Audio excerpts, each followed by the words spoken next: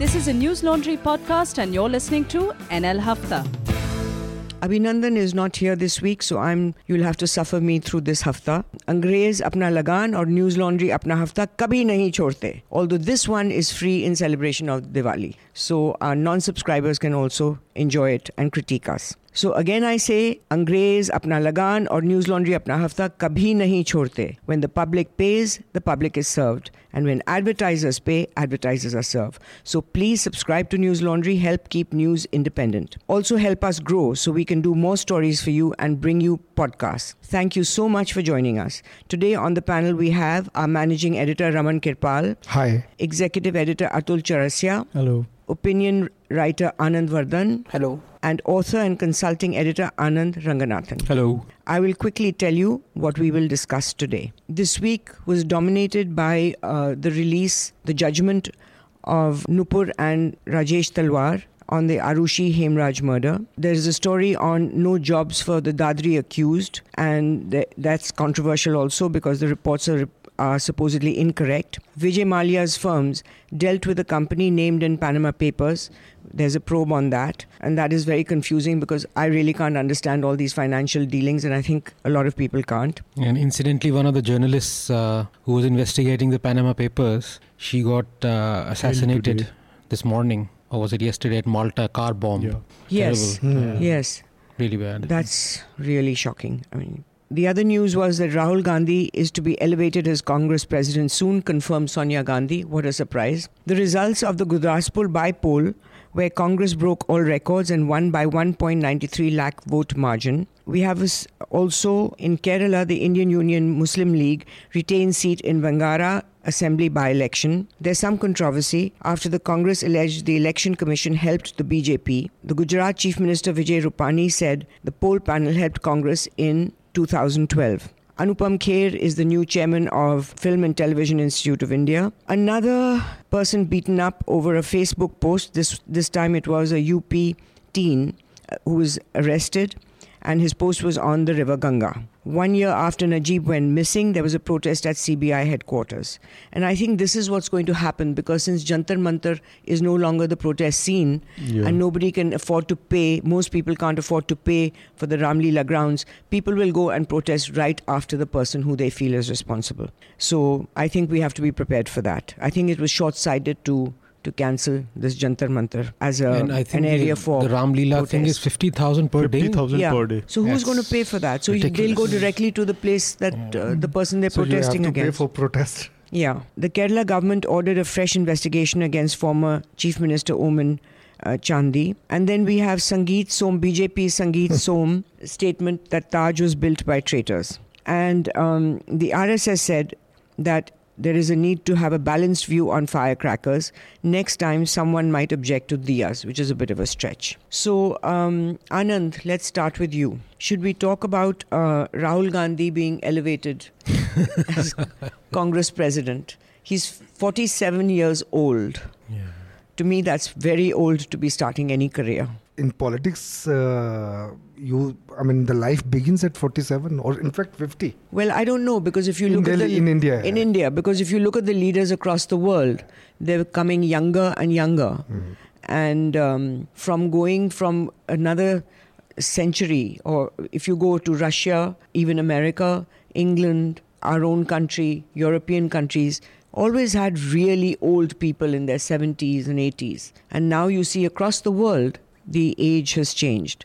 But what do you see, Anand, for the future of the Congress party with Rahul Gandhi leading it? Well, I mean, first thing, when you talk about age, I think nobody in the Congress would have objected had Sonia Gandhi chosen him as the Prime Minister in 2004. So, and at that point, he would have been, 33? So, and then he would have been, the French president right now is, the age. So, I mean, for Congress, age is immaterial. It is the dynasty and who you worship and things like that. Well, I think if he had been made Prime Minister at 33, we would have had a mini version of Trump.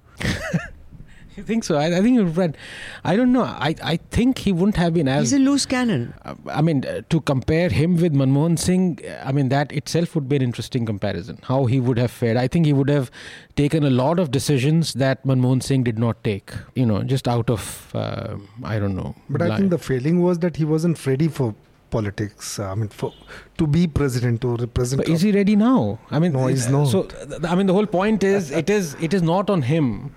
It is like the mother, tells the child, you are ready to, do this now. And Sonia Gandhi has been the longest serving Congress president the party's ever had, 19 years. And 19 years of what does she have to show in terms of achievement? Anand? I think Rahul is still the best bet for Congress, because our leadership is also about legitimacy, and in Congress legitimacy is defined, fortunately or unfortunately, by dynastic affiliation. So in that sense, and he is not starting his career. He has been in Congress party for, I think, actively involved in Congress party organization for last decade or so, even more. So he may not have mastered the organizational ropes, but he had enough experience of it. So two things are different. Legitimacy is important.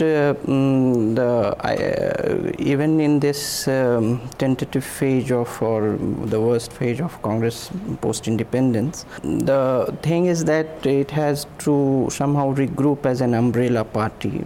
So Rajni Kothari in 1970s described as a Congress system that it is a broad coalition of diverse interests.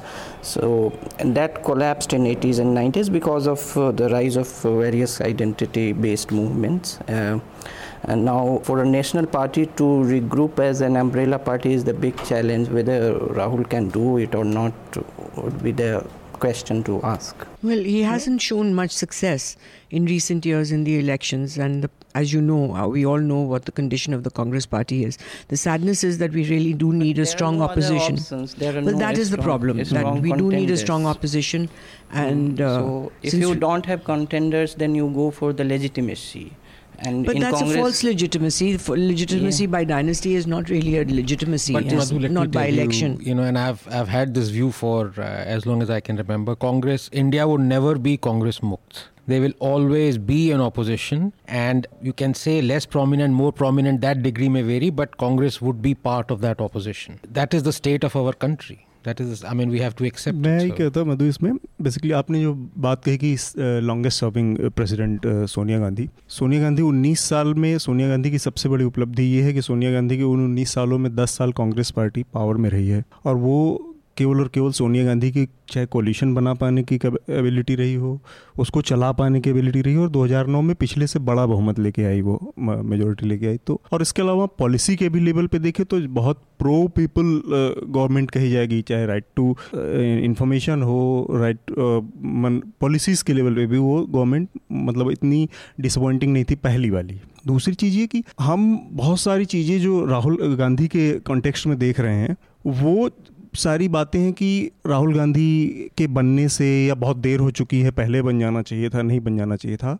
और ये सारी बातें उस context में हम करते हैं जो कि ज़्यादातर सुनी सुनाई बातें हैं, क्योंकि इनर सर्कल में या घर के अंदर क्या कौन किस तरह से सोच रहा है, डिसीजन ले रहा है, उसके बारे में बहुत ज़्यादा बाहर किसी को पता नहीं होता। तो उसको देखने का एक दूसरा तरीका ये भी एक नज़रिया हो सकता है कि वो उस पोजीशन पे सोनिया अगर खुद सर्व कर रही हैं तो वो पोजीशन अभी खाली है कहाँ जहाँ राहुल को सर्व करना चाहिए, उसको इस तरह से भी देखा जा सकता है। तो अब शायद सोनिया ने बयान दिया है, अब शायद वो उनको लगता है कि जितनी ट्रेनिंग चाहिए या जिस तरह से उनको राहुल गांधी को ट्रेन करना है, जिस तरह से उनको वो उसके लायक हो चुके हैं, या हो सकता है उसको अब No, I think the training is on. Training is happening right now. Prashant Kishore, I think, is really working very hard on him, and the sources also say that he has got a new speech writer. So if you see in the past a few days, I think about say a month or so, wherever he has made his speeches, there is some change. There is some change, but so far no interview has happened. See, one thing that is very different from of Rahul Gandhi from other people who have actually managed to institute a dynasty, let's say Mulayam Singh Yadav ho ya Sharad Pawar ho, that they have really nurtured their constituency. Okay, so in case of Sharad Pawar, in case of Mulayam Singh Yadav, the people of their constituency will keep on voting for them, even though the whole state can go to the dogs, because they have actually taken care of it. The health, if you look at Rahul Gandhi's constituency, Amethi, for example, all the stats, the data, health, and all this is pathetic. So, when you talk of training, for me, if I was his mom, God forbid, I would have said, look, I'm giving you this constituency, Amethi, nurture it for the next decade and a half, okay, and make it India's best constituency. And that is what I would say is your successful training. So he's failed in that. But that's a very ideal situation that you're talking about. But if you see the Gandhi, whichever constituency they have represented in the past, they all are in bad shape. So they don't go. No, and they've always won. और दूसरी बात ये कि राहुल गांधी की constituency nurture की नहीं की, लेकिन राहुल गांधी अभी तक हारा तो नहीं है वहां से, तो हम ये नहीं कह सकते कि बहुत ही बैड शेप में है जब तक result. It is in bad shape. We don't know. Another thing, we don't know. Well, we know the parameters, live mint and all that. People like Mulayam Singh Yadav, also if you go to their constituency is in pretty bad shape. Only thing is एक हवाई पट्टी वहां पर आ गई जो उसको अपने personal reason के लिए चाहिए. So whatever development you will see there. But Raman, the other thing is that when it's all right to be following a good speechwriter, but a good speechwriter can't be standing with you at a press conference, or can't be standing next to you when you're giving ad-lib statements. And that has been, in fact, Rahul's downfall every time, where he says really off-the-wall things, sometimes factually incorrect. The last one that I remember was that when he said, when I speak in Parliament, there'll be an dhamaka ho jayega, earthquake ho jayega. And obviously he was unaware of the fact that what he was going to speak about was already public knowledge. So he was that ignorant about what was going on in the news. And I think that is something you can't control. He's not well informed. And in my experience of him when he was campaigning, what I saw was that he had surrounded himself with Harvard hoodies, very computer data oriented, which is wonderful to be data oriented, but then you also have to be able to use the data. And from what I saw, that he did not have anyone from the states where the Congress was fighting, कि एक धरती से जुड़ा हुआ Congress worker from that state who can come to him and give him a list of things that needs to be addressed in the state. That was missing. So he was out of touch. No, I agree. He hasn't been able to strike a chord with people. And he comes out only for the speech. And the speeches cannot win hearts of everybody. So, you can't change this basic DNA. I totally agree. I think Rajiv Gandhi tried in many ways, but then even he used to make mistakes. Means on the ground of practical politics, the dilemma that Congress has, that workers don't identify with him, but workers have also not thrown up a popular face. So when he threw the presidential election open, nobody came to contest against him. So it is a walkover. So if you keep the political idealism away, what are the options before Congress?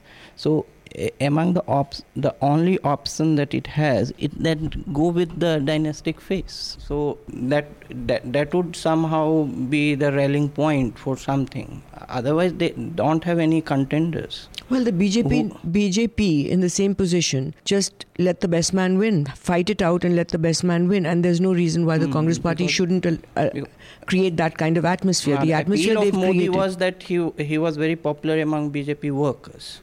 So that was one of the things that worked for him. But he worked on it politically as well as within the party. He came up the ranks. And there's no reason why, if the Congress, my opinion is, if the Congress wants to actually survive and become a good opposition party and possibly come back into power, is to flood open the gates that we're not going to push the Gandhi family on everybody. Have a real election, let the best man win, and go where it falls. This presidential election is always cosmetic. I mean, even if they throw it open for rest of the people, it's it is always cosmetic. It's cosmetic. Even when they had people from not from the family like Shankar Dayal Sharma or these people as party presidents, they were controlled by the family. So it's always cosmetic. And the people who didn't toe the line like Sitaram Kesari, and so they had a very unfortunate end to their political career. So. But Madhu, you're talking of Modi, Anand, you were talking of Modi. If you remember, when they chose him as the face as a candidate for the prime ministership, you remember what Advani, he wrote a letter against him. So it's not that easy. And I would have expected, in fact, a lot of people were expecting Modi to be the face for the 2009 election. But Advani stood his ground. So, so top leadership objected, but always. Not the party cadre. पर राहुल गांधी के साथ एक चीज़ और मतलब ये मेरा व्यक्तिगत रूप से मानना है कि एक रिलक्टेंट पॉलिटिशियन उस तरह है, उसके साथ एक और भी चीज़ जुड़ी है. एक दो चीज़ें होती है. एक तो एक लीडर होता है बहुत नैसर्गिक, वो नेचुरल उससे आता है, उसके अंदर जन्मजात होता है वो. एक होता है कि आदमी खुद को बिल्ड करता है बहुत सारे मामलों में. जैसे आप मोदी का जिक्र आया कि उन्होंने अपने को पूरे नीचे से रैंक से अपने को वहाँ तक उठाया और पहुँचाया है. अब राहुल गांधी के साथ ये है कि अगर उनके पूरे अपने ही खानदान में देखा जाए तो जवाहरलाल नेहरू या इंदिरा जी के मुकाबले देखें अगर हम, या राजीव के मुकाबले देखें, तो राहुल गांधी की ट्रेनिंग, पॉलिटिकल ट्रेनिंग उस लिहाज से एकदम शून्य रही है. जिस टाइम पे पिताजी की मौत हो गई अचानक से और पूरा परिवार पॉलिटिक्स से अलग हो गया, उस समय 21 साल 22 साल का लड़का जो कि देश में रहा ही नहीं था. तो इंदिरा जी को जिस तरह से नर्चर नेहरू ने किया या इंदिरा ने जिस तरह से अपने बेटों को किया था, उस तरह से राहुल गांधी को करने का मौका नहीं मिला था. वो अगले 10 सालों में शायद होता जब वो रहते या राजीव रहते सत्ता में. तो वो लैकिंग तो है ही है राहुल गांधी के साथ. राजीव गांधी को मौका कहाँ मिला था? राजीव गांधी कितनी उम्र में बने? No, he was a pilot and suddenly thrown into the thing. And he made many mistakes. There were as many jokes about him. But and the thing that Madhu is talking about, those Harvard cronies, so Rajiv was also victim of that. He was surrounded by Doon Baba log. Totally. And those were his mistakes.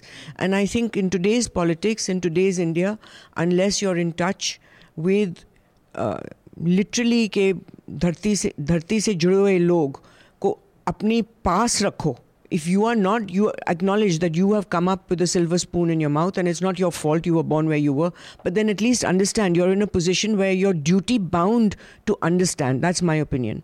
Duty bound to understand what is happening with the people in India, to the people in India, to understand the farmers' issues. So I think real model for Congress is actually Amrinder, Captain Amrinder. Yeah. If they were to realize that he, even though he comes from this so-called royal lineage, and but he's worked on the ground like nobody's business for this. See, it reminds me of a time when John Kennedy was campaigning, and he was also a son of a rich man, alien from the belt of America, the on the ground people. He was totally brought up in a very Ivy League, precious way. But when he went to give a campaign speech to coal miners and met them, and the same with farmers, he said to them, okay, I cannot claim to know what it is to be like as a farmer, and I cannot claim to know what it's like to work as a coal miner, but I do know that if you have a problem which affects your livelihood, I will be there for you. So whether he was there or not is another matter, but it was a reaching out with understanding that don't try to be something you're not. Don't say, I am a coal miner. You're not. But what you can say is that whatever perch I'm in, I will give the understanding to your problems. And I think Rahul's failing is that he's not been able to connect with people of India. So I will read a letter now from Deb. Thank you so much, NL Hafta team, for discussing my email at length. It was really comforting to hear the panel speak, as this is one podcast I don't miss even if I have a lot of work. Apologies for not mentioning everyone for advice, but thanks Abhinandan for discussing this with everyone. Ranga, thank you for supporting my train of thought, but I would agree with Madhu when I express my view even once. Things just keep expanding because I'm younger and seen to have lesser wisdom than elders, and I'm in a minority. To Vardhan, I would say we need to take ourselves a bit seriously to change certain things in society, or things will never change. Status quo will continue and not desirable in many cases. If someone is casteist, as Manisha mentioned, or against interreligious marriages, Abhinandan mentioned, I can't accept it lying down without giving them a piece of my mind. I don't think it is being elitist or arrogant because certain things are wrong. I would not bother much about other people, but within my own family, I would debate it. Love Manisha for being so honest and exactly understanding my dilemma. I think what she spoke about, that is casteism, etc., in family resonates with me. I have had similar experiences. Madhu was really sweet the way she asked me to enjoy shared history with my family. I completely do that and have great time otherwise, but I also end up discussing social and political issues. That's when the problem comes up. Yes, I don't want to be viewed as a dekho ladai karne chala aaya. I agree with her. Venting on Twitter is not a healthy way of doing this, but I disagree that I should not discuss social political stuff at home. They are the people who matter most to me. Why not have a collective consciousness starting at home? I agree with Harshvardhan. I need to introspect, and this email was an attempt at introspection. And finally, to Abhinandan, you are my bro and you hit the nail on the head. Have always been a big fan of yours. I love combat about the important issues, and I think I'm beginning to know myself, and I might end up fighting up certain beliefs strongly even if things become awkward. So basically ends with, really appreciate your work. Keep going strong, guys. Will continue to have my support, moral and financial. So the next thing I would like to discuss is BJP Sangeet Som statement about the Taj and history. Subsequently, it's been amended a bit when a lot of other BJP people said that, it is part of our history, as is Red Fort and all the other monuments in Delhi. What do you think, Anand? I think you would have a strong opinion on this. Yeah, I mean, he's basically being a jackass or as a dunderhead. He has amended his statement a little bit. I think today ANI quoted him saying that I also consider Taj as a beautiful monument, but I was talking against the Mughals generally, which, he's entitled to his view. But when he was talking of, I objected, I mean, one can be against the Mughal Empire, surely, it has done a lot of damage to the country, no doubt about it. But when you say that Taj, you can also say that Taj is a blot. I don't agree with that. People can say Taj is this, Taj is that. And Naipaul has had a pretty scathing view about Taj. I personally don't like the Taj, the amount of wastage and, all those things. But to say it's been made by a traitor, that is taking it to a totally different and really low level. Because I do not consider, Shah Jahan could be a despot, all the Mughal rulers could be despot as all kings are by definition. Whether we like it or not is part of our history. Yeah, and they're not traitors. Even Aurangzeb is not a traitor. He has his... And there's another way of looking at it, like for example in Germany, they haven't wiped out Auschwitz. Yeah. They've kept it there as a memory. So even in as Poland, ugly as your history is, it is your history. Yeah. The Som is an integral, part of a narrative which is trying to show that India is divided between two Muslims, Hindu. So this was another attempt by Som by calling, it was... The Muslim first of all, he identified the monument with the Muslims, and he just attacked the Mughals. More than the Mughals, he saw the Muslim in them, and his entire statement is just part of the same narrative which wants to divide. He was looking for his share of publicity or whatever, a bite culture, whatever, but.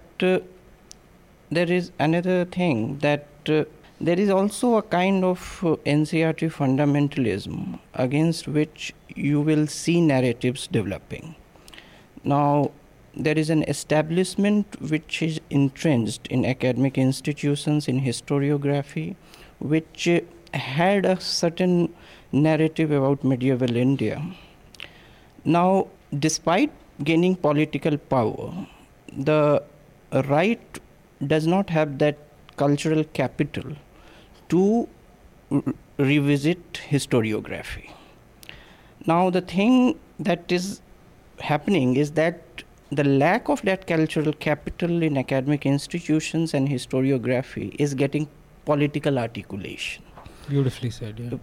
Is getting political articulation, and it will happen because counter narratives to a Marxist historiography have not been given academic space in this country. And if I can interrupt for a No, small but bit, the cultural look at what capital- Aurangzeb, I mean, just to give you an example, you know, Aurangzeb, you're talking of NCRT, that foreign historian, yeah, Andrei Tushke and so many other people, you know. So what Som is doing is the one end of the spectrum, where the other end belongs to people who are glorifying what I would say genocide porn of Khilji and Aurangzeb, you know, so they are on this side, and Som is on the other side. Som doesn't have textbooks to write, or he's not scholarly as the other people are. But which is more damaging? Is Som more damaging, or people trying to apologize for Aurangzeb? I don't know. Even the glorification of Akbar as a secular symbol or syncretism or something, it has to be contested. Has to be contested by counter narratives. That has never happened in the dominant academic space in India. No, you contest but narratives. the way Sangeet Som No, I am not contested. taking into context Som's view. What I am saying that these narratives will keep but happening. Som view is very important because Som, the way he is doing it, he is not trying to create any cultural. It's not a political. You can't call it a political articulation of a cultural capital. No, what He's I'm not trying to saying build that that up. people who are ill-equipped or who don't have the necessary articulation but are provincial leaders, and now the lack of those narratives would find manifestations in this kind of off-cuff remarks. So that is what. एक और This चीज is इसमें है, ये basically इसको संगीत सोम के कहने और कोई राइट विंग इंटेलेक्चुअल एकेडमिशियन कोई कहने का, एक जो आप काउंटर नैरेटिव की बात कह रहे हैं वो वहाँ से आने का अलग मतलब होता है। और संगीत सोम जैसा मैं दूसरी बात बोल रहा हूँ, मैं बोल रहा हूँ कि ऐसे काउंटर नैरेटिव्स आते रहेंगे। हाँ ठीक है, क्योंकि उसका अभाव रहा है जो वो आए। पर हम अभी हम अगर संगीत सोम की बात कर रहे हैं तो संगीत सोम के पीछे और ये उसके कॉन्टेक्स्ट पे भी हमें बात सोचना चाहिए। एक पॉलिटिकल इंटरेस्ट वाला आदमी अगर इस तरह के बयान Gujarat cultural identity that he is trying to create. I qualified it by saying that he is looking for his share of publicity. He would not only publicity. No. It is not only publicity. It is part of the narrative that is being built up, to divide, to see the country either. What is that narrative? Please explain. That Hindu and Muslims. That in the next coming election, एक तो ये कि आप गुजरात का election आ रहा है, all scheduled castes should first feel that they are Hindu. This is not the first time that it has been said. This is not the No, but first if time. somebody says, I don't like Taj Mahal, if somebody says, I don't like the Mughals, that's your personal opinion. So personal opinion. Yeah. But on the public platform, if I you're say saying that you are a Taj Mahal public is personality, made by a traitor, is a wrong so statement. that's why I said. So It's a wrong statement. But nobody is saying that what he said is right. What I am saying that these counter narratives will happen. A Nobel laureate V.S. Naipaul in India, Wounded Civilization, has talked at length about the Muslim vandalism. So some historian disputing it is no, totally he is not valid. a historian, means a general writer, a novelist. So what I am saying is that narratives, if they don't find a space in public discourse, in academic space, they will have these loose cannons articulating it. और एक और चीज़ है इसमें, ये जो narrative की बात आप कर रहे हैं ना, ये जो राइट अपना इस देश का राइट विंग है ना, या जो दक्षिणपंथ है, उसके साथ एक प्रॉब्लम ये है कि जो राइट लेफ्ट करने मैं राइट की बात कर रहा हूँ, वो क्योंकि संगीत सोम उसको रिप्रेजेंट करते हैं इसलिए मैं उसको बात कर रहा हूँ। वो बहुत बुरी तरह से उसके जो नैरेटिव है वो प्री कॉलोनियल जो हिस्टोरियंस हैं ना, उनका जो नैरेटिव था, जो उस टाइम पे जो कि अंग्रेज़ों के ज़माने में हिंदुस्तान का जो के इतिहास को दो हिस्सों में बांट के देखने का नैरेटिव था हिंदू मुसलमान, उससे वो नैरेटिव हिंदुस्तान के राइट के ऊपर बहुत ज़बरदस्त असर रखता है। और वो उसके बाद आज़ादी के बाद से आज तक उस नैरेटिव से निकल भी नहीं पाए हैं। और दूसरा उसकी एक वजह ये भी है क्योंकि उनका उस दौरान आज़ादी की लड़ाई के दौरान भी उसमें कोई उस तरह का एक्टिव पार्टिसिपेशन नहीं था उस लड़ाई में। वो आमतौर पे अमूमन उसी नैरेटिव के शिकार रहे जो कि अंग्रेज़ों का वो नैरेटिव हिंदू और मुस्लिम का था। ये दूसरी बात ये है। आज उसी कॉन्टेक्स्ट में जो फैक्ट है, एक मेडिएवल फेज जो इतिहास का है, तो medieval phase, now the fact of atrocities are not things that can be divided between left and right. They are also counterfacts. So it is such that a particular type of facts have been peddled by the textbook writers post-independence. Let me give you one example, like Churchill. Okay, now from the moment of quote unquote winning the war for the Brits, right, till about 70s, 80s, till 90s, for 40 years, he was eulogized. Churchill won us the war, the British bulldog, the warrior, did this, stood alone, withstood the onslaught of Hitler. So only in the last 10, 15 years, when the details of the Bengal famine started to emerge, when the fact that he sanctioned phosgene, during the war, when so many atrocities, when he was a racist, he said, so now when you look at Churchill, all that history that was not in the textbooks, even now, Britain voted, their greatest Briton was Churchill. So you can see the amazing amount of airbrushing that has happened in history. And I dare say 15, 20 years from now, even the Brits would start to revile Churchill. Now, if you were to take the context of, let's say, Aurangzeb or any other Mughal ruler, right, there are always 2 or 3 sides, right? Now, if you keep on peddling just one side Churchill's side was peddled for 40 years and we have this brainwashing. The Mughal thing has been peddled for, as they say, victory, history is written by the victors, is peddled by the vanquished. But slowly times would change. People would realize that we need to hear both sides of the story. And now, Mukherjee's book on Churchill, my God, 4.5 million Bengalis were killed. The direct intervention of Churchill, to me, he is not a hero at all. He basically said, let them die. Yes.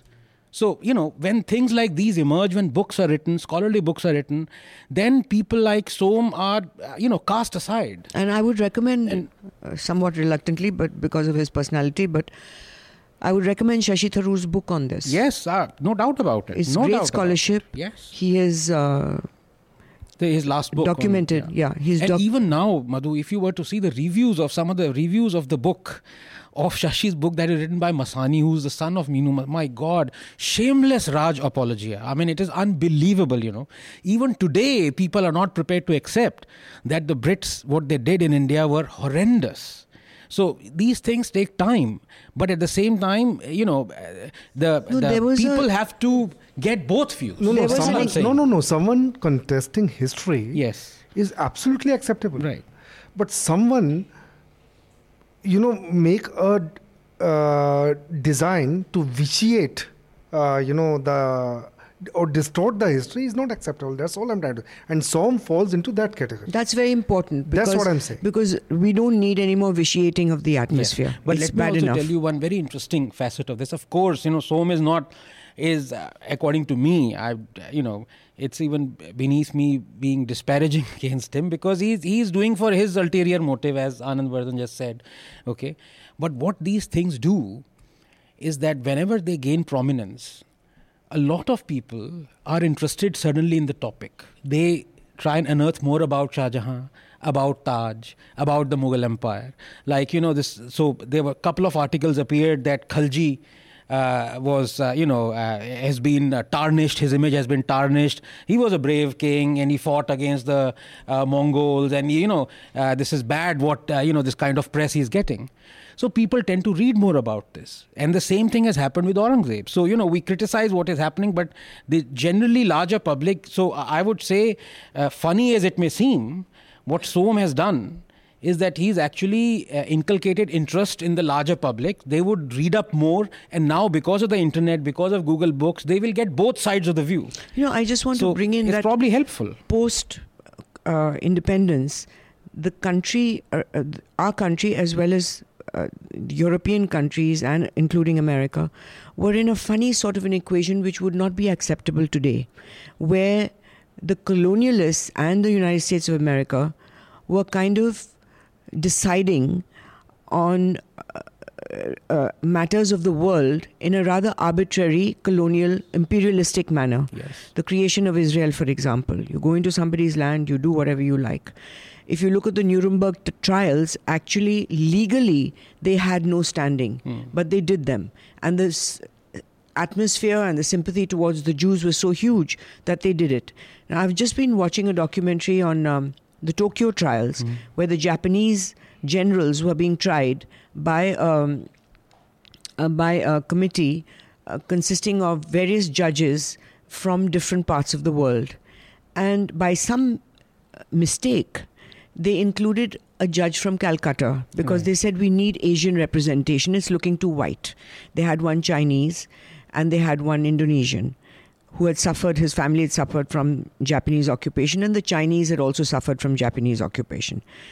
Now, it's very interesting that this Indian judge Pal, he creates a real problem for them because he starts doing research and he says, you people do not have a leg to stand on because the Paris Accord did not call war of aggression in another country illegal or a crime. It did not call it a crime. It just asked for further peace.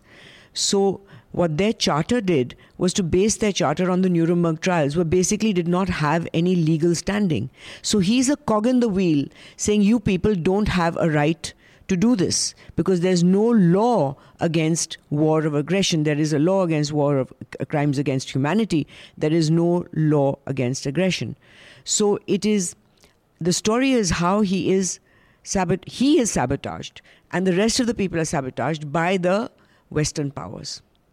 And I think this has been the problem of history, that all this kind of stuff has been buried. Yes, absolutely. Absolutely. Yeah. So let's move on to something also which touches upon the same thing, where the RSS has come out with this thing that we need a more balanced view on firecrackers. Next they'll be banning diyas, which is a bit of a stretch. I don't think anyone will ban diyas. So what do you think? I as you know, last week we had this small debate and I wrote a piece on it.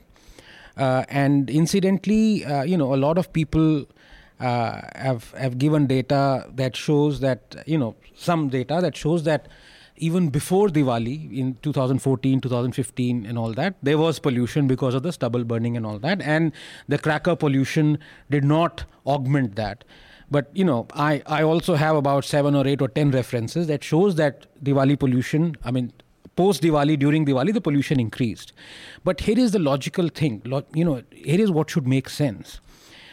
15 minutes to half an hour of fireworks display, in America, let loose, shot into the atmosphere, 120 or 90 tons of lead, so much of chromium. So when you you have the values, the pollution causing values of one firecracker. Now imagine if millions of these firecrackers are burnt set alight in a matter of 5 or 6 hours. Obviously, it would be contributing to the pollution. You cannot say that so much of harmful chemicals are just simply disappeared. So, that is one part of it. To say that Diwali cracker fire burning does not cause pollution is completely wrong. It is adding to the atmosphere whatever is being burnt. So that's the most logical thing. We have to see what kind of balanced view they want. Balance of what? So we don't have the access to the details. Second is, as I last time argued, that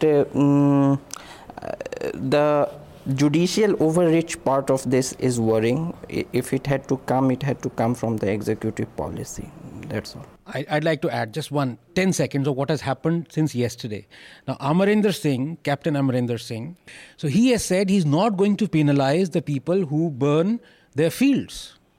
This is in direct violation of the NGT order. Now, imagine when you're talking of judicial activism, when you have executive inactivism, and so now people have started burning their fields. Yeah. So what is the alternative? Do we just sit back and say, okay, fine, burn 200 fields, let the whole country north of India stew in pollution? There is a difference. That is a violation of an order. But for this, there is no order, no law in place. Yeah, what I'm saying is it is judicial legislation in a sense. Right, but what is happening to that? They will keep on violating it because he has a constituency. His excuse is that I cannot let the farmers suffer.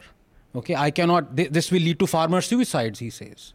Now, नहीं, मुझे बस एक चीज़ इसमें लग रही है कि ये लगातार जिस तरह के बयान आ रहे हैं कि हर बार होली के टाइम पे होता है कि पानी बचाना चाहिए, वो बहुत अच्छी बात है कि ठीक है बचाना चाहिए, अगर हम कर सकें तो सूखी दिवाली और ये सब उसी तरह से है. लेकिन अभी दिल्ली की जो स्थिति है उसमें हम इसको झेल नहीं सकते हैं। जितनी मतलब एयर पोल्यूशन का जो सिचुएशन है या उसके अलावा नॉइज़ पोल्यूशन का जो सिचुएशन है, उसमें ये कह देना, जैसे कुछ लोगों का मैं देख रहा था फेसबुक पे और यहाँ वहाँ चल रहे थे, कुछ दिन बाद हो सकता है कि हिंदुओं को चिताओं को जलाने से भी रोका जा सके या बैन कर दिया जाए, क्योंकि वो भी बहुत प्रदूषण करता है। पर ये लॉजिक नहीं है इसका कि हम इस तरह की चीज़ें, अगर हमारे सामने इतना बड़ा खतरा है, मेरा एक बेटा है 6-7 साल का, और वो पिछले 3-4 साल से लगातार इस सीज़न में हमेशा स्नीजिंग, कफिंग, वो जो प्राइमरी सिम्टम्स अस्थमा के होते हैं वो झेलता है, क्योंकि वो पूरा, अब आप कहाँ छोड़ेंगे यहाँ से बाहर रह जाके। तो उसको देखते हुए मुझे लगता है कि ये कॉमन सेंस की बात है कि हमें इन सब चीज़ों से, इससे बचना चाहिए। अगर इससे थोड़ा सा भी हम अपनी तरफ से कंट्रीब्यूट कर सकें, पटाखे ना जला के या वो। आई थिंक वो policy makers, have been coming up with knee-jerk responses when it comes to environment.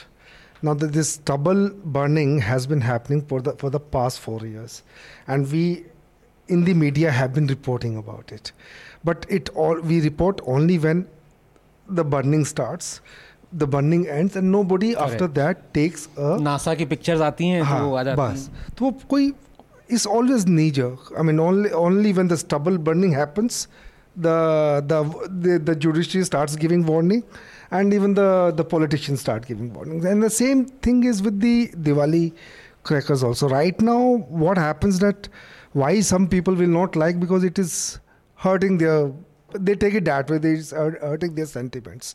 So, but the fact that the firecrackers also contribute to pollution, but why don't you come up with some kind of policy, because the environmental problem is really, really extremely serious, and it's not just the firecrackers which is causing it. There are several other factors which are causing it, so you better make a policy. Do not come up with that alternative cars. I mean, you just come up with this. Those are band-aids.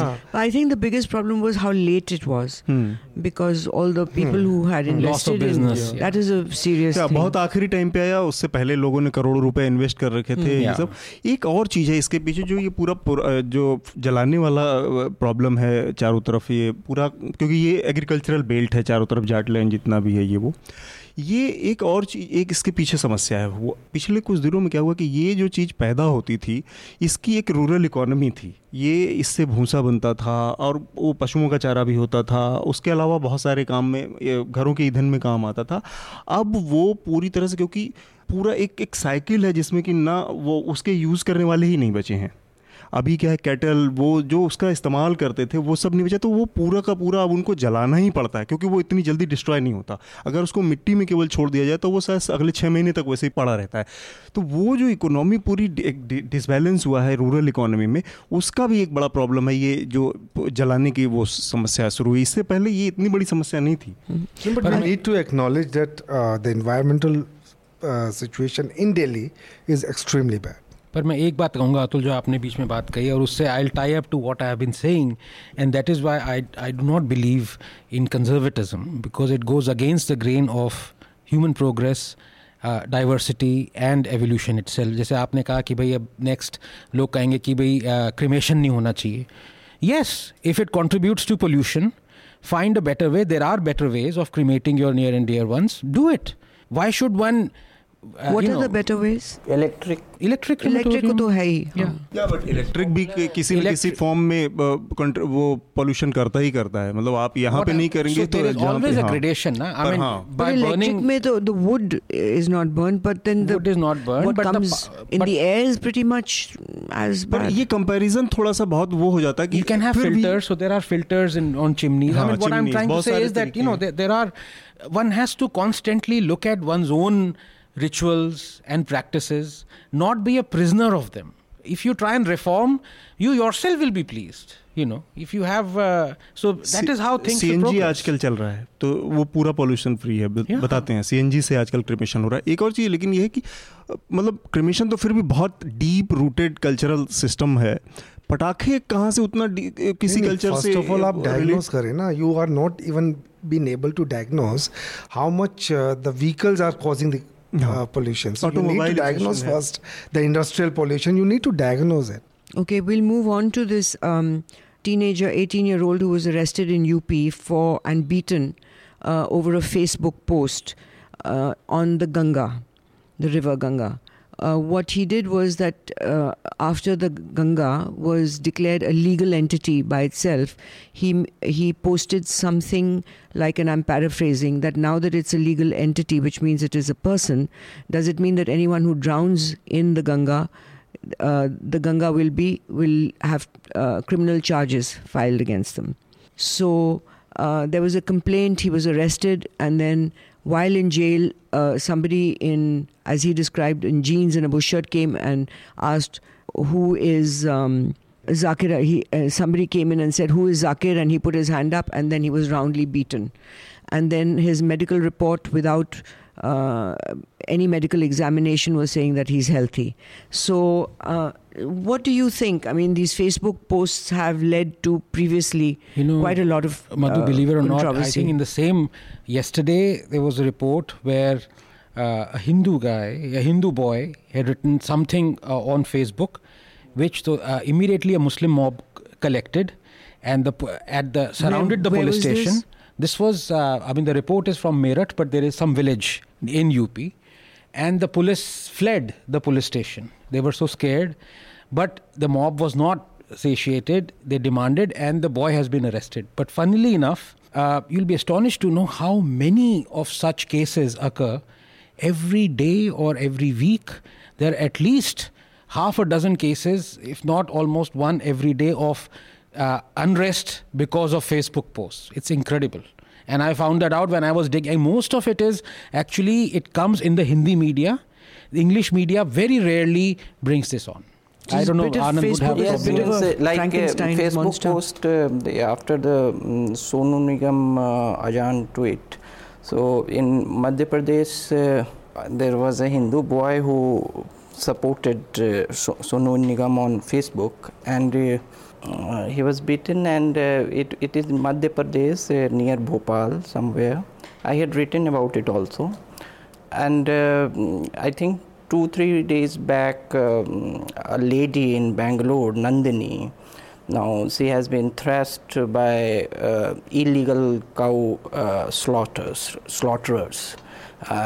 She was an animal activist. She is an IT employee. She has a broken arm. She is an IT employee, also an animal activist, and the cow slaughterer, people working for cow slaughter houses, or where they When she objected, they thrashed him, and they also raised a Pakistan Jindabad slogans while thrashing her. It may not find space in mainstream English media, but all this is happening. So even a BSF constable or officer, commandant, I think, Mondal, was thrashed by cow smugglers in Tripura 2 days back. So ultimately they are crimes. They have nothing to do with Hindu or Muslim, but ultimately perpetrators. And if you communalize it, there is no end to it. It's a dark tunnel. So individual responsibilities should be fixed for this. Yeah. Facebook is a reality, and people are going to vent their feelings, through Facebook. Let's face it. Okay, and having said that, what we need to do, we need to condemn the wrongdoing. Anybody communalizing it, whether it is Muslim or the Hindus, and such incidents need to be condemned by the political masters, by the society also. And the police have to take the strict legal action against such people. I'm of the opposite opinion. I think no action should be taken. Because it's a freedom of speech. You can say, ideally, but what you're talking of is reality. What I'm saying is, ideally left to me, anybody should be free to criticize. No, I'm not saying that. the opposite. I'm not saying that. I'm saying if somebody has said something on the Facebook and he was beaten up for that. Oh, you mean the perpetrator? Yes, of and course. this Nandini, and one so anybody should. This Nandini story found space in mainstream media because she was articulate in English. She belonged to a particular class. So, but if you remember Farooq, he wrote Facebook posts and he was lynched. So that is also the thing. ऐसे तो खैर अभी social media के बहुत सारे cases हो गए कि किसी ने कुछ लिखा, इतने सारे मामले आ रहे हैं. What he is saying is that 290 मतलब मुझे समझ में आ रहा है क्या ओपिनियन है. आप लोग भी इस पर अपना ओपिनियन दे सकते हैं कि हमें कहीं ना कहीं एक फ़िल्टर की ज़रूरत तो है ही है, लेकिन वो कौन करेगा, क्योंकि गवर्नमेंट के हाथ में जाने के बाद वो सेंसरशिप का भी मसला है कि वो किस तरह से सेंसर करेगी, किस तरह से उन चीज़ों को रोकने की कोशिश करेगी. तो वो एक चीज़ है. लेकिन जिस तरह से अनकंट्रोल, जिसका नतीजा कभी किसी की लिंचिंग हो जा रही है, कभी कुछ हो जा रहा है, तो नो डाउट कि वो उस पर हमें कहीं ना कहीं एक फ़िल्टर, एक उसकी तो ज़रूरत है. Actually, Facebook has taken it very seriously. Fake news. Fake news and inflammatory news. They've taken it really, inflammatory posts. They are taking it very seriously now, which they weren't earlier, just after the US elections.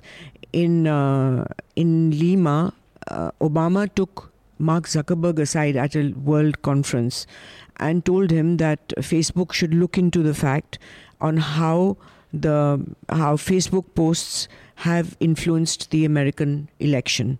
And of course there was the Russian involvement. And at that time Mark Zuckerberg dismissed it. He said, no, you're exaggerating. It's just a few things here and there. Subsequently, when he did, however, institute a small department to investigate it. And what they found was quite shocking. They found, now recently, 2 weeks ago, Facebook handed over 3,000 paid ads which were connected to the Internet Research Agency, which is directly connected to the Kremlin. So they were putting in, it's a bit like paid news, what they call native advertising, that you can't tell the difference on whether it is somebody who has an agenda or somebody is just supporting Trump. And so they find it difficult to actually identify these because they're done in a reasonable way. The ISIS Facebook pages are easy to identify because they're full of violence and hatred and instigating people, so they can take those down easily. But something like this, which now they've discovered did influence the US election, and they're still investigating it right now, the Russian connection. Facebook has been forced to take it seriously. They are now opened many kind of different fronts to combat this kind of thing. One, the infiltration of these kind of people onto Facebook that affect democracy in the future for every country. I think Facebook has found itself, started as a dating friendship thing, has become a serious political tool. एक और चीज़ हो सकती है जो कि इस time में हम बहुत ज़्यादा देख रहे हैं. एक तो जैसे फेक न्यूज़ वाले साइट्स बहुत सारी हैं, पोस्ट कार्ड इंडिया, अखंड भारत टाइप जितने भी हैं, या सत्य विजयी. उसके अलावा फेसबुक पे इस तरह के जो जितने तमाम लोग हैं, ये एक चीज़ देखने में आ रही है कि लगातार उनको एक्सपोज भी करने के बाद वो चीज़ें गलत साबित हो रही हैं. आप यहाँ न्यूज़ लॉन्ड्री में बैठ के या किसी भी और ऑर्गेनाइजेशन में कोई खबर लिखते समय एक छोटी सी भी अगर आपने फैक्चुअल मिस्टेक की है, यहाँ पे ऐसे उदाहरण है कि न्यूज़ ऑर्गेनाइजेशंस को बैन किया गया है उनके ऊपर, लाइव इंडिया से लेके तमाम. अभी हमारे सामने NDTV का वो था कि उन्होंने सिक्योरिटी को कॉम्प्रोमाइज़ किया तो लीगल नोटिस भेजा गया. लेकिन इस तरह के जितने लोग हैं सोशल मीडिया के ज़रिए या वेबसाइट्स के ज़रिए इस तरह के जो काम कर रहे हैं, उनके खिलाफ सिस्टम जो जिसको काम करना चाहिए क्राइम समझ के, बिना किसी रिलीजियस तामझाम में फंसे कि राइट क्या है, लेफ्ट क्या है, कौन हिंदू है, कौन मुसलमान है, वो भी अपना काम उतनी ईमानदारी से नहीं कर रहा. जबकि हमारे यहाँ बहुत सख्त साइबर लॉज हैं, उसके बावजूद सोशल मीडिया या जो इंटरनेट की दुनिया है उसमें बहुत ज़्यादा ये सब कचरा किया जा रहा है. और सिस्टम, मतलब जो लॉ, जो कंट्रोलिंग अथॉरिटीज़ हैं, वो भी अपना काम ईमानदारी से नहीं कर रही हैं, जो कि डेटरेंट हो सकता था. So we'll move on now to what dominated the news this week, which was the release of Nupur and Rajesh Talwar. What struck me when you look at the footage as they come out of jail, they don't look like winners. They don't look like somebody who won a case. They looked completely depressed, traumatized, frozen almost, like deer in headlights, really. It was frightening to see their demeanor and their behavior. It's been such a complex case, and arguments continue even now whether they are guilty or not guilty, although the High Court has now pronounced them not guilty. Raman, what is your opinion on it? No, I mean, the fact remains, I mean, they are out, but we still don't know who had killed her.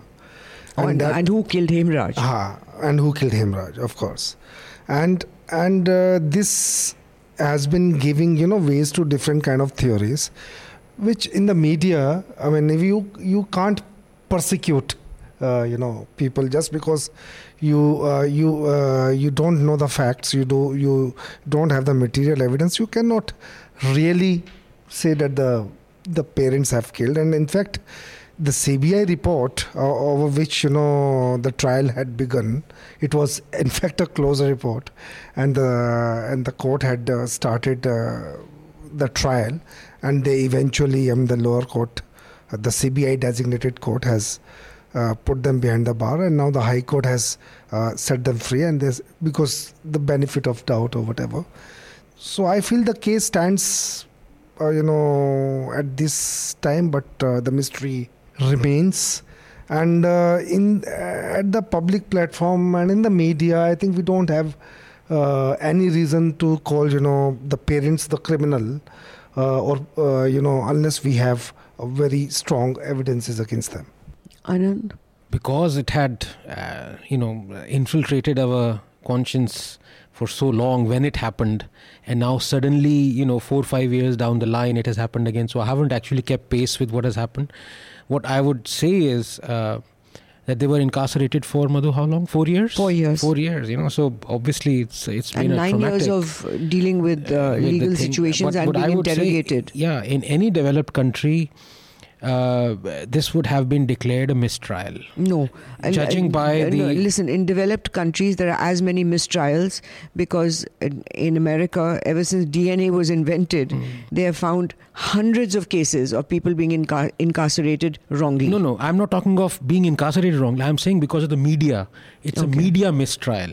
Because what has happened, so not mistrial because of evidence. This is a very serious issue because right from media, day one, the sub judice has been thrown in the garbage. And that is what has happened across the board. And I would say if one has to choose and pick one perpetrator who stands high and above everyone, it is Arnab. Even is with Times now. He really went Republic, after them. He didn't get a chance because Republic is only 6 months old or something. He really went after them. And there was this real social status issue in it that, rich doctors can get away with it while poor servants are being blamed. And they're not particularly rich doctors. That is what actually struck me at the time. He's a dentist living in a middle class home. Now I remember that. He was, a middle class person in a 1,200 square feet flat or something. Everything went wrong in this case. I mean, the investigations right from the beginning were wrong. That first press conference of the guy, without any investigation, he just pronounced the parents guilty and said that the servant had a sexual relationship and that the father did it as an honor killing. He just came to the conclusions in the first press conference without any investigations, without forensic reports. That was what was shocking. Anand? Yes, it was... now we have a hindsight of 4 years, so it was crime porn running for 4 years, and I am pretty convinced that a large number of people still hold them guilty because media has been successful in doing that. In fact, there is Times of India reporter Neeraj Kumar, so he did crime reporting then for Express and Times of India. Neeraj Pathak or Neeraj Kumar, who has been credited with in the Talwar movie also. Now he once told me that yes, Talwars are guilty.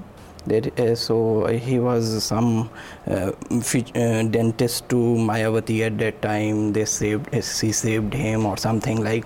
So there is a whole cottage industry of conspiracy theories. What was interesting, I don't know whether they are considered in popular psyche. They are considered well off. If it is middle class or elite or something, I don't know. So it was also this voyeuristic peep into the secret lives of well-off people. So television audience also approached it like that. and the juicy stories they somehow believed. They still believe. Judicial intervention has not meant that they have stopped believing it. If you pick 8 out of 10 people, they will say yes. And can I just add to that? I think a lot of the perversion that media, indulged in this case, has also to do with the fact that they thought that we actually are we the media, responsible for the family of Jessica Lal getting justice. If you remember the backdrop, it was when Jessica, no one killed Jessica. There's a difference here. Difference here is in Jessica Lal's story, it was asking for justice. In the Nirbhaya case, it was asking for justice. And this is not asking for justice. This is like zeroing in that this person is guilty. But so there is a difference of day and night. But you see, and I must say that I am also admittedly a little disconcerted by their demeanor, because one would think that if you are innocent, you would be hysterical, upset, screaming at the reporter saying, I'm innocent, which Peter Mukherjee, for example, did. But one cannot project one's behavior. There are people who react differently. Of course. So one has to accept that. Like when they came out today, there wasn't a smile. And Madhu, if I may add, there wasn't like I'm in free air. Sanjay Dutt, when he came out, he was like punching the sky. I would say the turning point of why media went after them was actually the interview the mother gave to Barkha Dutt. And if you remember, now it's 9 years ago. Yes. The next day it was, Are Rohini. Kaisi maa hai Rohini. That kind of built up into this kind of storm avalanche, behind the scenes, they must be guilty. Behind the scenes, the report was that the CBI was really angry with her because she used to give it to them. She used to answer them rudely and say, it's my daughter, what do you. So I think a lot of that had to do with it, a lot of ego issues. A lot of it was that we decided initially in the first press conference that they're guilty, so somehow we have to work it through to make it happen. I frankly cannot say who's guilty. Nobody, I don't think, who walks this earth can pronounce an absolute judgment that the court has done so, but who killed her, we still don't know. And who killed Hemraj, I think his family also deserves justice. It may still go to Supreme Court, is that right, Raman? Yeah. CBI is going to... It said it's going to? Or? That's what is very surprising. I mean, in the closure report, they had very clearly said that they don't have any material evidence to pin down, the blame on these two parents, and hence they want a closure. They had written in the closure report. So closure report also, in a way, has given... This is the second closure report. The final one which was submitted with the court. जिसके आधार पे lower court ने so even the closure report had given them benefit of doubt.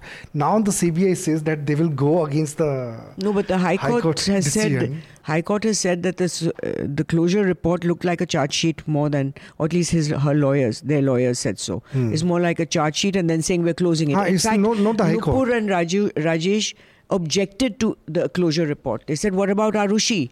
They were okay, we are free, we're okay, but they objected to it being closed because they said we still want justice for Arushi. No, it was a closure on the parents, on the family. Yeah, but then parents were not satisfied with that.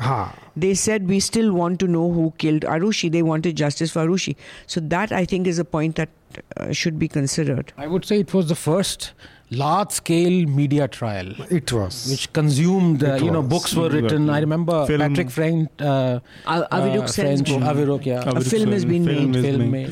And you can't make such serious judgments, just on behavior. And I don't think it warrants a debate. You cannot take evidence, of course, and jump from one person to the next who's giving each one is giving contradictory evidence of choice. And I think the first time when Arnab did a debate on it and he had Ashutosh on it, it was the most bizarre statements made by Ashutosh, who went, rather than by the CBI documents and reports, went by what his reporters had verbally told him. And most of it was factually wrong. And he kept insisting and shouting that these English-speaking people can get away with it. Whereas, they're blaming it on servants. And Arnab took that tack also. नहीं, पर मुझे लगता है कि lower court ने जो एक गड़बड़ी की थी कि पूरा सर्कमस्टेंशियल एविडेंस के आधार पे जिस तरह से इनको कन्विक्ट किया गया था, उसको हाई कोर्ट ने सुधार दिया है। एक चीज़। दूसरा है कि फिर भी हम अभी आधे ही सच तक पहुँचे हैं। आधे सच को भी क्या सच माने किसने किया, जब तक कि वो कंक्लूजन तक नहीं पहुंच पाते हैं। एक चीज़ जो है, ये पूरा केस मिलके एक मॉडल केस होना चाहिए, जो इस केस के शुरुआत में बेसिक जो फंडामेंटल प्रॉब्लम हुई है इस केस में, पहले दिन जिस दिन ये केस आया, क्योंकि मैंने शुरुआत इस पिछले 9 साल पुराना केस है, पिछले 7 सालों में तो मैंने फॉलो नहीं किया। 2012 में मैं 1-2 बार मिला था इनके यहीं हौज खास वाले क्लिनिक पे। जो आपने कहा कि बहुत सामान्य मिडिल क्लास परिवार, उसी तरह के लोग थे, कोई ऐसा नहीं कि बहुत अल्ट्रा रिच या वो लेविश लाइफ जीने वाले लोग थे। एक शुरुआत में जो पहले दिन की जो घटनाएं हुई, ये केस उसको ध्यान में रख के और पूरे पुलिस सिस्टम जो हमारा, या जो इन्वेस्टिगेटिव तंत्र है, उसको सुधारने का एक मौका बनना चाहिए कि जिस तरह से मीडिया ने, सब लोगों ने मिल के क्राइम सीन को पूरी तरह से रौंद डाला पहले, और उसके बाद आप केवल और केवल जलेबियां बनाते रहेंगे, आप घूमते रहेंगे, आप, क्योंकि आपने उसको सैनिटाइज नहीं किया है। आपको जब पहला क्रूशियल मौका था उस एविडेंस को इकट्ठा करने का, उसको सैनिटाइज करने का, वो बेसिक ट्रेनिंग तक पुलिस के पास नहीं थी। पहले ही दिन उस घर में, जैसे समझ लीजिए कि 200, 300, 400 पत्रकारों का वो जमावड़ा और जो आपाधापी, मारपीट, गेट क्रैशिंग, इसके बाद आप आज इस स्थिति में इसीलिए हैं क्योंकि आपके पास बेसिक ट्रेनिंग, आपका जो पूरा प्राइमरी इन्वेस्टिगेटिव सिस्टम में फेल रहा है इस मामले में। आगे के लिए ये हमारे लिए केस स्टडी होना चाहिए, हमारे लिए याद एक वो होना चाहिए, पॉइंट बनना चाहिए कि इस तरह के मामले ना हो। Yeah, I remember, I think you wrote, Tehelka mein you wrote a couple of pieces also on this, right? No, I don't read. Shoma wrote a piece, bigger piece on this Arushi case, which is I think 15-16 pages long and this investigation. Is a classic case which tells us how the murder investigation should not be done. Very simple, because everything has happened. But do you think things have changed now? I mean, if supposing... No. The sad part is that when people when a victim's family calls for a CBI inquiry, you wonder that they say the word CBI thinking that they'll get an impartial inquiry, which has been proven over and over again that it's not impartial. It either does what the people in power tell them to do, or it goes on its own tangent. You want to say something? No, yes, I think even with good investigation, it would have been, there are some cases which are difficult to crack. It is one of them. But investigation, so Indian policing is such that they don't take, even if you train them, they don't take training seriously. In IPS Academy, Indians ke saath problem hai sir. So we say firemen, policemen, army men, they are all rice-eating people who come to their house and and are more interested in their children, relatives, and they are just like you and me.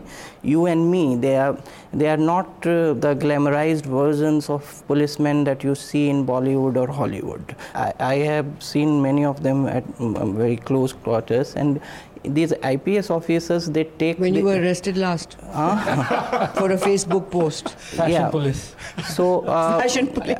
Even these IPS officers, 80% of them are dejected people because they didn't get IAS.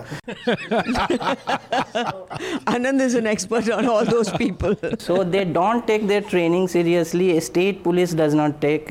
It is just for them a formality to join the service. Plus, no, it's more than the training. Political patronage. More than the training in this particular case, it appears that right from the beginning things were manipulated. I mean, this was not just investigation. I mean, here the UP police come and they just announce, as Madhu said, the parents guilty. The parents are guilty. In the press conference. And the way he said. Before the and to cast aspersions on a young girl like this. And then it comes back, you know. And then cast aspersions. I was watching it and I was horrified. Sexual relation theory. And then in the CBI, this Arun Kumar, he comes up, he throws absolutely a different theory. And that Times of India reporter said that Noida police ne jo pehle kiya tha, wo sahi tha. So, and media believed the original theory because it had more this juice. Guy comes on and decides his things. And the High Court, interestingly, says the CBI behaved like a film director. There is something called police, the investigation diary. So, whether the CBI is doing or the UP police is doing, I think, the court should the court should give this police diary to to some honest investigators and find out how these guys had investigated into it. One question The I like police to diary, put. the police diary will give a very clear picture and will show wherever the manipulation has been done. I think more than the fact that who done it, the Hemraj and this, we should find out how the investigation But you know, was done. here is the catch-22, and here I'd like to ask you, Madhu, directly. You see, a lot of judiciary का ये होता है कि करो तो गालियाँ खाओ, ना करो तो गालियाँ खाओ.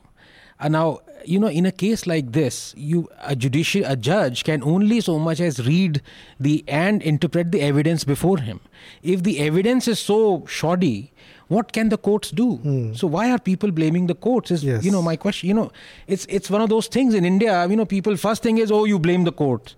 But look at the shoddy pace of investigation. I mean, the judge will not invent evidence. He will not go to the places. But in the district court, it was clear if you read the judgment, that the judge was influenced by the media. It was very clear in that. In fact, the wasn't High Court pressure. judgment mentions it, that the lower court had been influenced by the media. I will just read a letter now.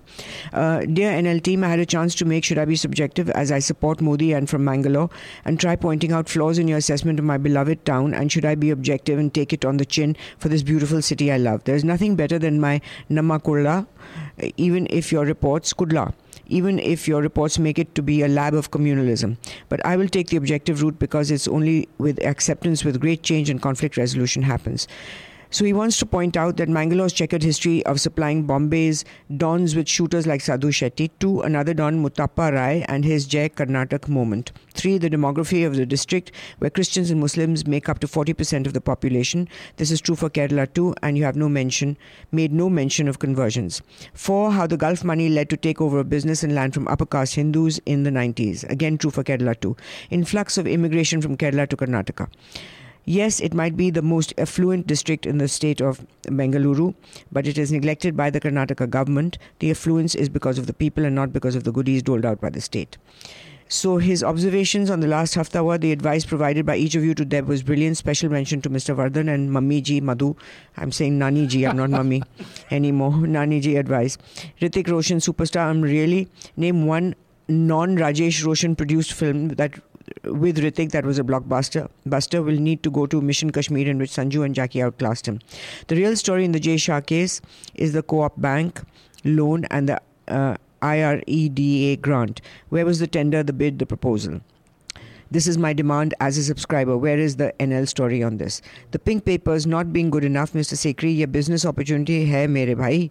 Are yaar, I can see Meghna doing some brilliant economic and legal stories, and so can Akash Banerjee. NL Economics can have a separate or add-on subscription, referencing back to Madhu's comment about trading firms having massive ups and downs on their balance sheet. How many people know and understand that? Mr. Sekri's Sprite Pio or Apna Akal Lagao. A special mention about the Anand Vardhan interview of Manu Joseph. There was too much awe in it. I mean, like a true fan adoring his idol. ओए मधु जी, आपसे एक शिकायत है, अपने interview लेना बंद कर दिया क्या है क्या? I mean, if you all think that the ruling dispensation has completely curved the media, isn't that an opportunity for NL to fill the void? Very good point. So I guess all subscribers will be thrilled to see NL interviews or even getting them on Hafta. Raghuram Rajan, Yogi, so he gives us a list of people who we should interview, none of which I see would be available. So they will never come. A few haftas ago, an engineering student chose an NL subscription over a jeans pant. Yay for him.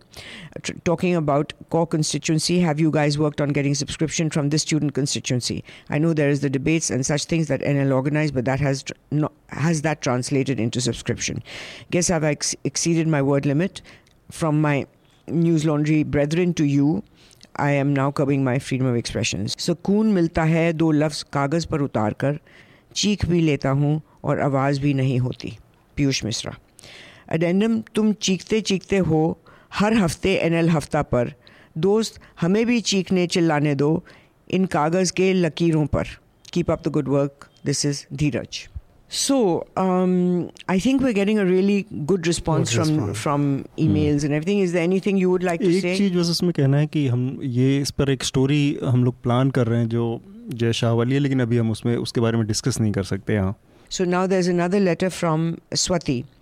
First, referring to the recent spate of accusations of harassment and assault, some of which refer to transgressions that allegedly took place several years ago, Madhu said, "Pehle kyun nahi bola?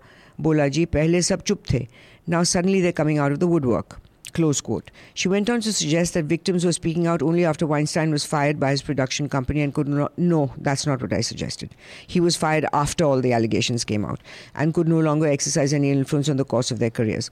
So you have kind of answered your question yourself. Weinstein was a powerful man, and allegations of misconduct against him would have serious negative consequences on the careers of the alleged victims. I suspect you think that these consequences are trivial. I couldn't help but detect dismissiveness in Madhu's tone.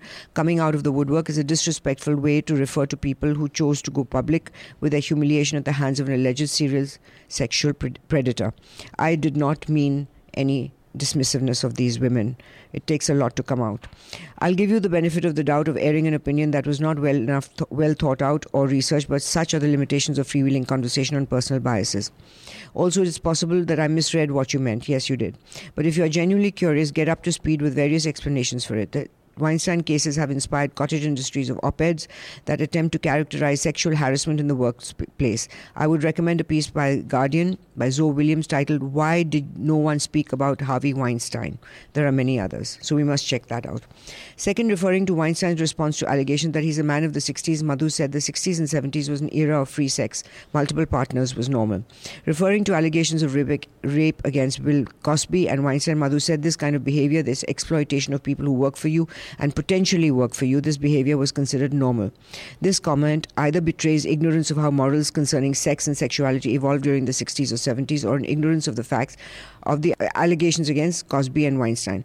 I'm hoping it was the latter. I've only read about the summer of love and the sexual revolution. I prefer not to argue with Madhu's lived experience, but I do feel equipped to point out a few things. I cannot believe I actually have to say this.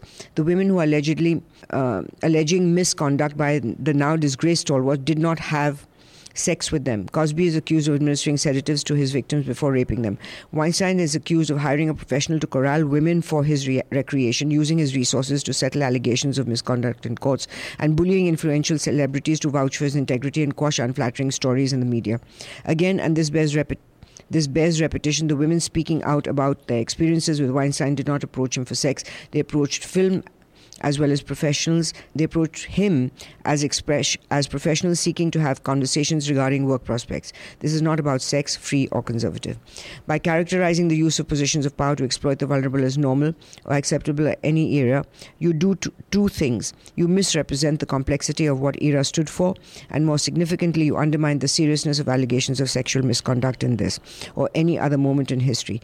Weinstein and Cosby are not hippies or freethinkers struggling to adapt to a politically correct environment in which women are more empowered than they used to be, nor are they conservative fuddy-duddies who happen to be on the wrong side of history. If what they're alleged of doing is true, they are sexual predators, plain and simple. It makes my blood boil that this distinction is unclear. You're better than this, I hope we all are. Well, let me clarify this, Swati. First of all, what I was saying that it was when I said that multiple partners was normal, doesn't mean that it was normal to do. It was normal as the way it happened. That's what was considered normal at that time. And what I was trying to say was that people like Harvey Weinstein, who grew up in that area as young people, considered that kind of normalcy okay to continue. These are men who have not adjusted to the new realities where it's not okay to do this and it's not normal to do this. And what I meant to say was that this was a man who had not adjusted to the new realities, that it is unacceptable to behave like this. And therefore what I was saying was that he was stuck in time of the 60s and 70s. That is the difference. It's like also saying that in the old days, high caste men in villages, rural areas, or even in cities used to just pick up low caste women, and it was normal. It wasn't that it was right, it was normal. And if it is continuing today, being done today, it is because those people are stuck in that mindset where they still think that it's normal, when right now it is not considered acceptable. So let's go to our recommendations. Anand, what do you have to recommend? Today is Ayurveda Day. by the way. Oh, So, that's great. I believe in Ayurveda very so seriously. my recommendation would be, unabashedly, please read my piece that I had written. You don't believe in on, it? no, of course I do. Oh, okay. Of course I do. And He I has wrote a used piece. one of the Ayurveda molecules for his research. Yeah, so that is also there. Can I add an anecdote for people who do not believe in Ayurveda? My husband and I went to an Ayurveda camp in Kerala, in a village near Trivandrum, 2 hours from. And when we arrived there, my husband said, this is a personal story. My husband said, my moustache has turned all white. It's looking terrible. I think I should shave it off. And I said, I agree. It's turned all white. You really should shave it off. After a week of the Ayurveda treatment, to my dismay and anger, because my white hair stayed white, his moustache turned black. Is that right? There are photographs to prove it, before and after. And so there is an internal rejuvenation which they do, which is inexplicable. It might not be documented scientifically, but this is an anecdote that I saw. Anand? Well, moustache is typically about 13 to 14 years younger than you are. So, No, but for it to turn black in a week was yeah, quite shocking. That is incredible, I must say. One is Sunday Times of India piece by Manu Joseph. So Why do we all laugh? Yes. So it is about how this is a golden age of mediocre liberals. I think it's a mediocre of everything. Come on, what liberals? Mediocre journalism. Yes. Not music and film. Those are good. So that's, yeah. And second is a piece in The Economist, and that is why it is a good time to bury Che Guevara. So how romanticization of a false icon should be ended now. Thank God Abhinandan isn't here. And thank God my granddaughter isn't here. Oh, she's also Yeah, a because Guevara when fan? they were dressing her for a birthday party with a pretty frock, she said, no, I want to wear my Che t-shirt. I'm into biographies and autobiographies, so I'm reading one on Nasiruddin Shah, his autobiography called And Then One Day. So I think I'll recommend this book. I recommend this documentary on Netflix, Tokyo Trials, and also Angelina Jolie's film, And Then They Killed My Father, which is in Cambodian, but you can still understand what's going on. हम लोगों ने शुरुआत ही environment से की है दिल्ली, और उससे तो एक बुक है अनुपम मिश्र की, आज भी खरे हैं तालाब, इन्वायरमेंट और वाटर के ऊपर. बहुत ही मतलब हिंदी की 10 सबसे ज़्यादा बिकने वाली किताबों में, और वो 10 किताबें जिनमें रामायण और महाभारत शामिल है, उनमें शामिल है वो किताब. तो वो सबके लिए पत्रकार इसको कई बार हेडलाइन के लिए यूज करते हैं, मतलब साहित्यिक हेडलाइन देना होता है, तो आज भी खरे हैं कुछ उसमें बदलाव करके. और एक और रिकमेंडेशन मेरा हिंदी न्यूज़ लॉन्ड्री से अशोक वाजपेयी का एक बहुत डिटेल इंटरव्यू है जो इस बार इसमें न्यूज़ लॉन्ड्री हिंदी पे है. तो हिंदी के बहुत बड़े पोएट हैं, उनका इंटरव्यू भी लोग पढ़ें. So on that note, thank you for joining us. Do keep sending us your emails at contact@newslaundry.com. Thank you for all those who did write to us. I could not read out all of them. You can read them on newslaundry.com. Watch our new show, Constitution. Send us your feedback. Do subscribe because we need your support so we can survive, because when the public pays, the public is served. When advertisers pay, advertisers are served. And here's the song. And happy Diwali. Happy Diwali to everyone.